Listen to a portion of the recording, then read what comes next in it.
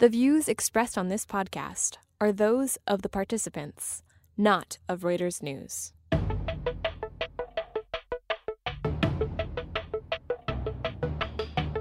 Republican attempts to overhaul Obamacare look dead and buried. So what does this mean for the rest of the Trump administration's agenda?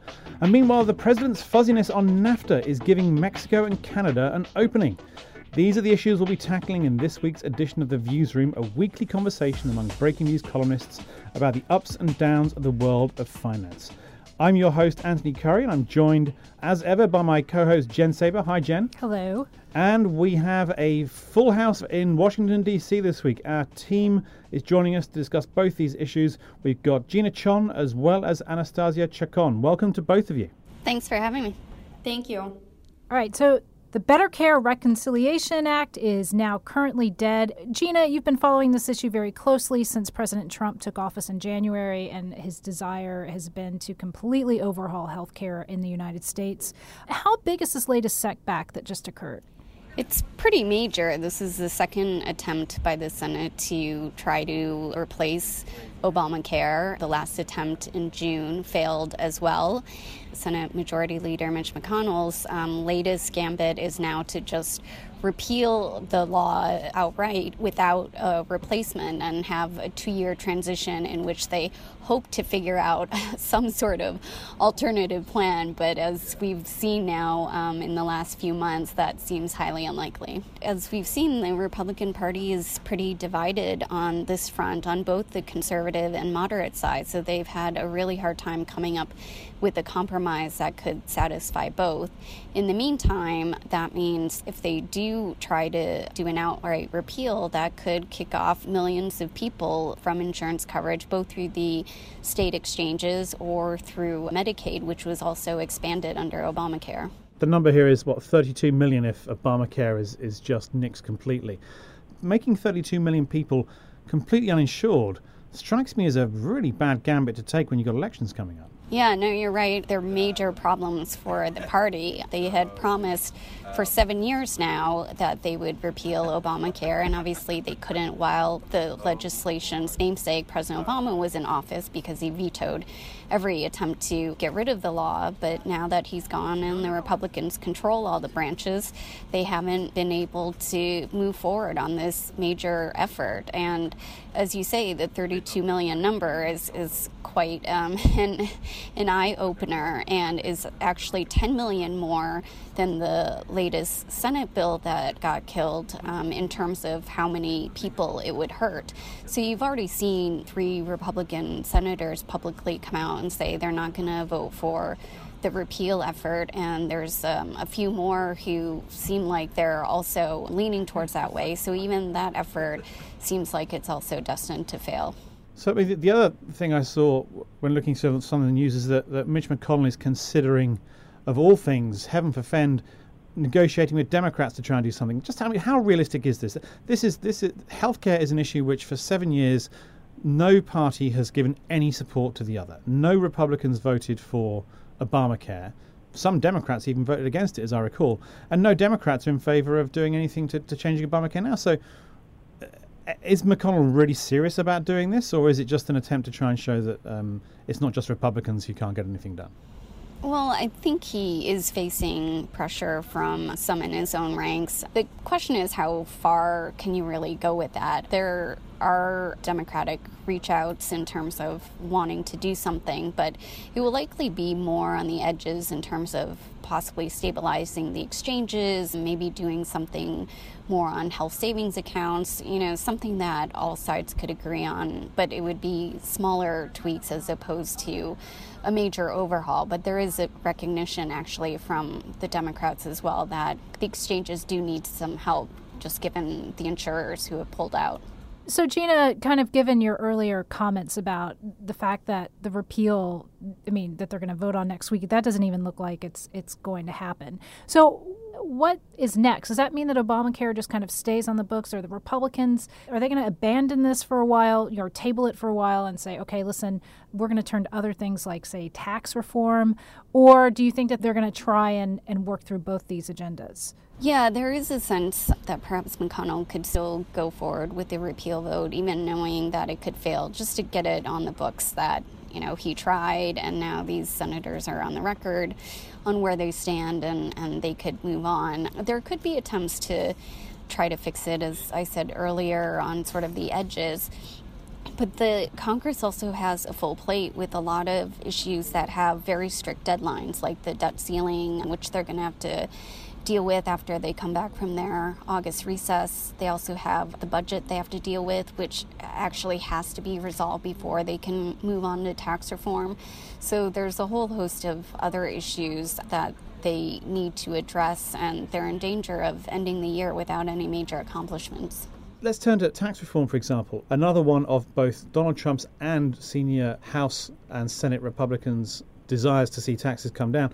Just on bank earnings this week, one of the chief executives, James Gorman of Morgan Stanley, made what was almost an impassioned plea to Washington to get tax reform done, almost as if saying, I'm putting words in his mouth, but oh my word, you couldn't even get healthcare done, but you've got to at least get taxes done. I mean, how likely is this to get done, given that they couldn't get reformed a healthcare plan that they've hated for 7 years? I do have to say that they're a bit more organized on this than they were on healthcare, particularly from the administration's perspective. They do have Treasury Secretary Steven Mnuchin and the National Economic Council Director Gary Cohn being the point people on this for President Trump, and they've been meeting regularly with congressional leaders. But as with anything, and especially with tax reform, the devil's in the details, and there's a lot of things that they either want to add or subtract that's going to bring out an army of lobbyists who are going to have a lot of money to spend to try to get their way and pull lawmakers to their side. There's also this sort of divide on how the wealthy are treated, which also came up in the healthcare debate, and whether some of the moderate Republicans are going to want to give them as big of a tax cut as the administration wants. Gina, I think one thing that the health care repeal and replace, or whatever you want to call it, has exposed is just this deep rift within the Republican Party. Does that same rift exist with tax reform? Or is it that they are slightly more on the same page, or are we going to see the same thing more or less? No, there's definitely rifts. Some of the more deficit hawks who are worried about how much the tax cuts could pull away in terms of government revenue. There's moderates who are concerned about tax cuts for the wealthy, which, if you look at Trump's tax plan, would help them much more than they do the middle class or lower income people. Then there's a whole host of sort of business tax deductions, whether it's on interest payments and a whole host of other issues, whether state and local tax deductions will also get repealed, which would affect states like New York a bit more than some of the Beltway states. So there's a lot of issues that are going to be coming up that are going to pit people against each other, and that just makes for a really dicey atmosphere to try to get something done. Okay, well, let's turn to another part of the president's agenda, which came out this week, which both you, Gina, and you, Anastasia, have been looking at, and that's NAFTA. Of course, NAFTA was one of the big issues that Trump used to lambast on the campaign trail, saying it was a terrible deal for America. Of course, this now has contributed to, I think it's a $1.1 trillion deal if you include all goods that go from the US to Canada, to Mexico, and into the US from Canada and Mexico. So this is no small deal we're talking about. Trump wants to change it. Let's start with you, Gina. You looked at what his trade representative, Robert Lighthizer, came out with this week in terms of a wish list. What does that tell us about where negotiations may go? Broadly, it does capture some of the goals that the president had outlined, particularly wanting to reduce the trade deficit, which is at $63 billion in 2016 with Mexico. It's much smaller with Canada, but there's still a shortfall there. Actually, I think the U.S. has a trade surplus with Canada. But you're just talking about goods, right? Yes, exactly, just goods. But when you look at the details of the objectives, which is only 18 pages long, it's very vague, and there's not a lot of specifics in there in terms of how they're going to achieve some of these goals. So that actually gives the negotiators a bit of wiggle room in terms of how they want to go about renegotiating the specific terms, which could help them come up with a deal that's more of a a win-win-win, as opposed to the way President Trump has been talking about it, which is very U.S. America first focused. Does this goods deficit matter? We're talking about $63 billion in a $500, $600 billion to and fro of goods being sold. Why does this trade deficit matter?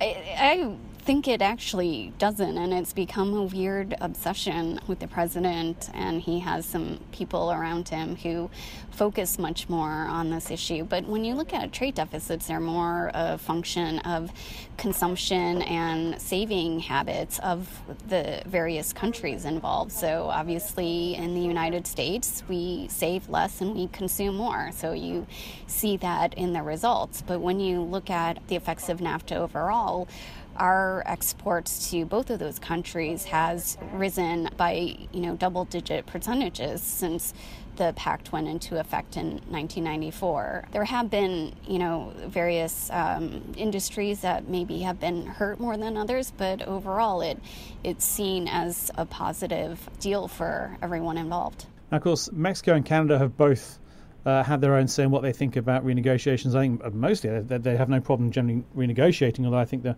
Mexican finance minister recently was on record saying that the mercantilist view, as he sees it, of the Trump administration is a bit ridiculous on looking at the deficit as being the problem. But of course, they're not standing still either. And Anastasia, you took a really good look at this recently about how both Canada and Mexico are looking at ways of expanding where they buy and sell their goods. So why don't you talk us through what opportunity Trump has given them by opening up negotiations? Right. So I think that Mexico and Canada are both on board to modernize the NAFTA agreement, but they've also been moving a lot on the trade front in recent months. They've been seeking new partners. They've been talking to old ones to revisit and strengthen existing trade agreements. And they're doing this in part to reduce their dependence on the United States. And in the process, they're getting some leverage going into the NAFTA renegotiations, which are set to begin in August, by showing America that they have other options for trade that are not the United States. So, for example, Canada and the European Union finalized their new trade agreement this year and recently announced that it will be implemented in September. There's also been a lot of talk about Canadian interests in strengthening ties with China. There's been some Mexican hints at a relationship with China as well, and they've been in touch with the European Union as well to strengthen an already existing trade agreement. But most importantly, they've also been looking south to other Latin American countries, particularly Brazil and Argentina, for products that they're currently getting from the United States, like corn. And corn's going to be a big one, right? Mexico is a big importer. So what's the impact there? Who gets hurt and who gets helped if Mexico finds somewhere else to go? Right. So first of all, it's important to note that, Mexico is a huge export market for corn. It's a key ingredient in the Mexican diet with tortillas and whatnot. And it's also a key ingredient in their large beef, poultry, and pork industries, because that's what they feed the cows and the chickens and the pigs. So Mexican domestic production of yellow corn is not enough, and they turn to foreign markets for their supply. And they've been turning to the United States in recent years. In fact, in 2016, 98% of the corn that Mexico imported came from the United States, and it had a total value of $2.6 billion. So that makes corn the largest U.S. agricultural export into Mexico. So corn is big, corn is important. And what's happening now is that Mexico is looking to get its corn from Brazil and Argentina. And Brazil is one of the largest producers and one of the largest exporters as well of yellow corn. And it's probably the United States' main competitor in the global corn market. And Argentina, their corn this year is actually the cheapest in the market because of a record crop yield this year. So both Brazil and Argentina are looking to sell their corn. And as I mentioned, Mexico is a perfect export market for corn. So it's like a match made in heaven. Well, he really has opened up a can of worms there, hasn't he, Mr. Trump, by insisting on this. Anastasia, thanks for talking us through that. And Gina, thanks for joining us as well. Thanks. Thank you for having me. That's our show for this week. I'd like to thank my co-hosts Anthony Curry and our guests Gina Chon and Anastasia Chacon. Thanks to our producers Bethel Hopday and Andrew D'Antonio. Check us out every day at breakingviews.com and subscribe to The Viewsroom on iTunes. And please do share your opinions about our show. Tune in next week for another episode of The Viewsroom, and thanks for joining us.